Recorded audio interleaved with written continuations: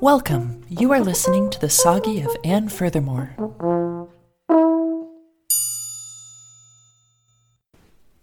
I think I may have a new friend. I'm not sure, just maybe. And if I sound excited about it, it's because I am. Oh yeah, okay, I am really excited. I'm not sure it's a good thing, but fuck it, I don't care. I mean, how else am I ever going to learn but by trying and then ruining everything, saying the wrong things, and then whatever. I can't just not try sometimes, right? And I'm actually pretty sure it's not going to be the healthiest relationship in the world, if in fact we become friends, which I really, really super hope that we do. There I said it and jinxed it, and now it's not going to happen, but I said it. Right, because we met in the waiting room of the office building where I see Dr. Banana. And there are other offices there. Tallyman keeps everyone organized, but they've got a holistic homeopathic dentist there who is supposed to be really good. I heard one of the patients talking about how he extracted a tooth using forceps made from dandelion root, hemp, and organic vegan lamb's wool. So interesting. There are also some alternative doulas in the building who practice an ancient form of birthing from the 1970s and early 80s using disco music to relax the baby, and they wear a lot of polyester and bell-bottoms. It's called modwifery. But I'm thinking that's not really accurate, is it? Shouldn't it be post-modwifery or neo-post-modwifery? Wait, unless they are wearing actual vintage polyester and using vinyl and turntables for the disco music. You know what? Why should I care? It's not really my thing, so why do I even get into these arguments? But I do. I petitioned them. I accused them of false advertising, picketed them for 2 weeks, and why? I'm just a pain in the ass. Finally, one of the doulas came over to me and said, "What the hell is your problem, man? Furthermore, why are you making a deal about this?" And I had to say, "Sorry, you're right, I'll stop." But it was a good question. Why do I do stuff like that? What conflict-oriented gratification am I trying to satisfy by harassing a group of hippy-dippy doulas who are actually helping people? Anyway, my new friend, she was waiting for an appointment with the Ethical Cultures Division of the Border Patrol, who also has an office in Dr. B's building. Her nickname is Bean because she's very tall and thin, and her last name is Pole. Get it? Bean Pole? I like that. It's cute. She has a very rare kidney condition, which has led her into some very complex and murky questions about responsibility, charity, and personal borders. She is a universal kidney donor, and unlike other organ donors, who generally make their contribution ex post facto, Bean has to live with the consequences of keeping other people alive. Okay, I get it. I'm a blood donor. And no, not universal. I am very positive and extremely type A all the way. So I get it. I give blood, save a life, bada boom, bada bing. Free Oreos, fake OJ, secret mad cow handshake with my tech, and peace out. See you next month. Bean says this is different because kidney donation is way, way, way more personal. That's why she has to speak to the ethical cultures, which, and I didn't know this before, is a group of wise cells in a petri dish inside an incubator. Think Thanksgiving turkey salmonella nightmare, right? Who weigh in and lend perspective to more complex organisms, particularly those living in complex and specialized societies, like humans and harbor seals. Note to self, expert witness, possibility for my defense in upcoming trial. Bean said that because the cells cannot celebrate cell diversity within themselves, as a group, however, whoa, that committee is Rainbow Coalition Plus. You got Air Force over Tokyo Blue, Baby Blue Cyclops Eye Blue, Red Seafoam Winter Green, Paramecium Pimpernel, and Cell A Bright Good Times Orange Hue. They have no preconceived notions, stereotypes, societal prejudice, or, okay, I'll just say it, guilt that can cloud their perception of right and wrong. Nice, huh? Bean is struggling right now because some of the people whose lives she has saved by giving her kidneys are not making good choices. In some cultures, not the ethical cultures of single cells, of course, there is the belief that if you save a person's life, you are then responsible for them. I said, that sucks. But still, I mean, how many people have you given kidneys to? Like one, right? Oh, wait a minute. That's why the Border Patrol is involved. You gave both your kidneys away. Wow, I'm impressed and a little confused. Bean said, oh, it is so much more complicated than that. I have this weird, like, lizard-tailed thing going with my kidneys. You cut one out, and it grows back, like a blood donor. I have to wait a month, but then, yeah, good to go. And my new kidneys can be a match for whomever, especially if I know in advance what type they are. I said, okay, I'm A. What do you do? Bean says, that's easy. I eat foods that are very high in vitamin A. Kale, dried apricots, winter squashes. I ask, liver? And Bean winced. Ooh, I have to tell you this. The only other person I know who has a condition similar to mine, her name is Liv. And we grew up together in Pennsylvania. I said, oh, really? Where in Pennsylvania? And she said, near 3 Mile Island.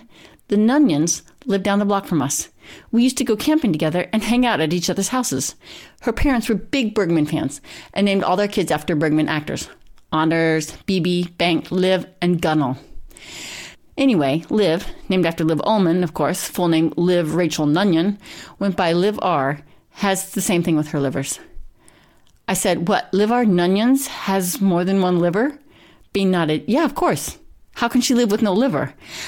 Ask the people who have tried. Oh, wait, you can't because they are dead. She has the appointment after mine today. Talk about complicated. I just sat and tried to take all this in. So, long story short, Bean Paul and Liv Nunyons have these one-off organ disorders that enable them to grow endless amounts of these organs necessary for human survival. And it's their choice to donate or not. And I asked Bean about this, and she said, of course, no one has ever pressured me. And I was thinking, wow, what a generous person, and a little more invasive than blood donation, right? That Bean would go to the hospital once a month and have a kidney removed so that someone else might live. That's a big, big sacrifice. I started having feelings about how good this person is. Like maybe I should step up and give more of myself and better the lives of those around me. And then just as a halo was beginning to form over Bean's head, which I perceived as the aura around her 8th chakra, it's still possible, right? Especially if the person grows additional kidneys. Bean said, I have to have them removed anyway. More will just keep growing if they don't take them out.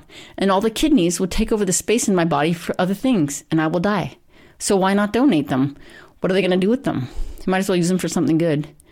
So Bean actually has a hep lock on her back where you are normally not supposed to punch someone.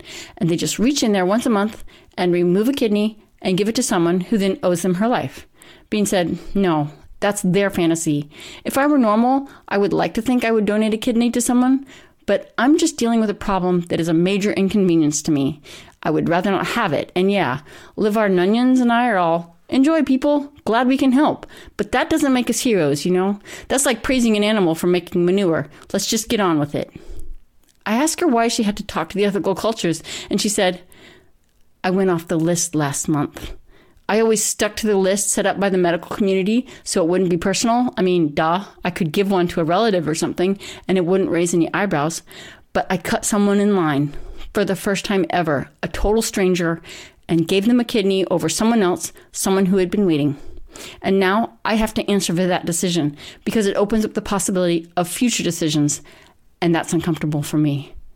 I said, why, Bean? Why? Why? Why did you do it? Why did you go off the list? She looked down at the floor, which was a long way down because she is really tall, like a beanpole, and said, words with friends. I said, say no more. I understand everything now. She said, you do? I said, yes, I enjoy a good game of Scrabble, especially when I'm winning. You were winning, weren't you? Bean nodded. I went on. And it was a great game. You had a bingo with 3 places to put it, all of them in the 90s and all of them defensive. If only your worthy and clever opponent would play his or her turn. Was it a him or a her? Bean said, it was a her, and she was AB, same as the one that was next in line. I took Bean's hand, and then I put it down and decided to go for the arm touch instead. Bean, I understand. I would have done the same thing. Bean started to cry. Really? You don't think it was selfish? I said, oh, God, no. It was a close game, right? Point spread between, 20 and 50? You wouldn't have been able to assume you would win if she died before your next turn, right? And Bean shook with the long, repressed sob. I was down 47 points. This was a great player. We were just three moves from finishing, but the cue was still out, and only one blank had been played. It was anyone's game, and I wanted it. I wanted it so badly. Bean slid off her chair and onto the floor and lay there crying. I knelt down beside her and said, Bean, I need to ask you a personal question, which you don't have to answer. Did you win? Bean stopped crying and looked at me. That's a horrible question. I said, I know. It shouldn't matter, but I just have to know. Bean sat up. I am here in the greatest moral transgression of my life, and I'm having feelings and staying with them, which I hear is more than some people in this waiting room. God, waiting room gossip. What could be more ugly? How does something like that even get out? This nail hat. Damn it. I should never have bought that damn hat. And you have the nerve to ask me if I won the game. And furthermore, you are truly an evil person, far more evil than I ever could be. Thank you for showing me that as selfish as I am, there are worse people than I. I smiled and nodded. No problem. And? Bean said, you want to know so you can judge me, don't you? And again, I smiled and nodded. Yes. Bean said, I lost. Suddenly, I was filled with such joy at her suffering that my Schadenfreude was more like Schaden sehr große Freude. I don't think the Germans would mind a word like that, do you? And for the non-German audience, it means exactly what it sounds like. Because I felt like, and furthermore, would have won, especially after giving my opponent a kidney. A bingo that late in the game on an open board. I said, Bean, how could you have lost? You let your guard down. You let emotion cloud your judgment. You amateur. Bean shuddered. It was an act of God. He was punishing me for violating the waiting list. I was conflicted. Do you still respect me? I said, Bean, I can separate you as a person from the player that made such an epic fail.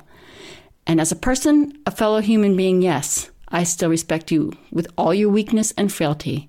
But as a player, I can never forgive you for what you did.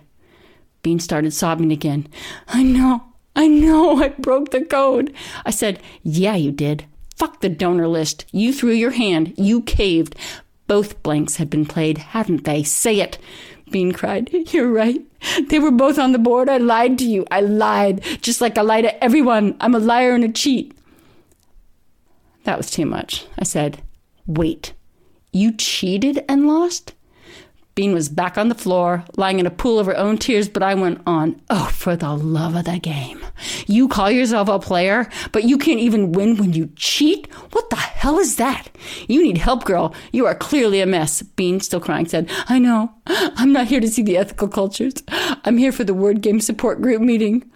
I said, that bunch of losers? Enjoy. You know what you need, Bean? You need a good brailing is what you need. You need to stick your hand in that towel bag and just let your fingers feel the grooves of those letters. Keep your hand in there until you find the 7 letters you want, and then you take them. Take what is yours. All that support group is going to do is pull you back down into the cesspool of mediocrity. Show me a good loser, and I'll show you a loser. Bean said, I will never be able to play again. Not with people like you. I've let you down. I am not worthy to sit at your board. I said, you got that right. Bean said, is there anything I could do that would make you play with me? I said, give me a kidney. Bean gasped, you wouldn't. I said, I would. And she screamed, you horrible person, you wouldn't. I said coldly, I would. And I have. She shrieked, it was you. You were my opponent. I laughed, of course I was. And you fell for it. She said, you didn't even need my kidney. And I said, that's not entirely true. My brother had a kidney stolen at the same time. A tattoo of the Eiffel Tower was put on his left butt cheek. I don't know who would do such a cruel thing, but I wanted to replace it as soon as possible. And I got him a gift certificate for laser tattoo removal. Bean said, wow, that's expensive. And I said, I know. I used the money I got from selling him your kidney. Bean said, how much did he pay you? I said, not enough. So we'll see if she calls me back. I really hope she does. I don't know why it's so hard for me to make friends. She seems like a really nice person. I just hope I didn't come on too strong. The Furthermore Soggy is created, written, and performed by Anne Ellsworth, and edited and produced by me, Sophia Coleman. Thanks for listening, and be sure to tune in next week.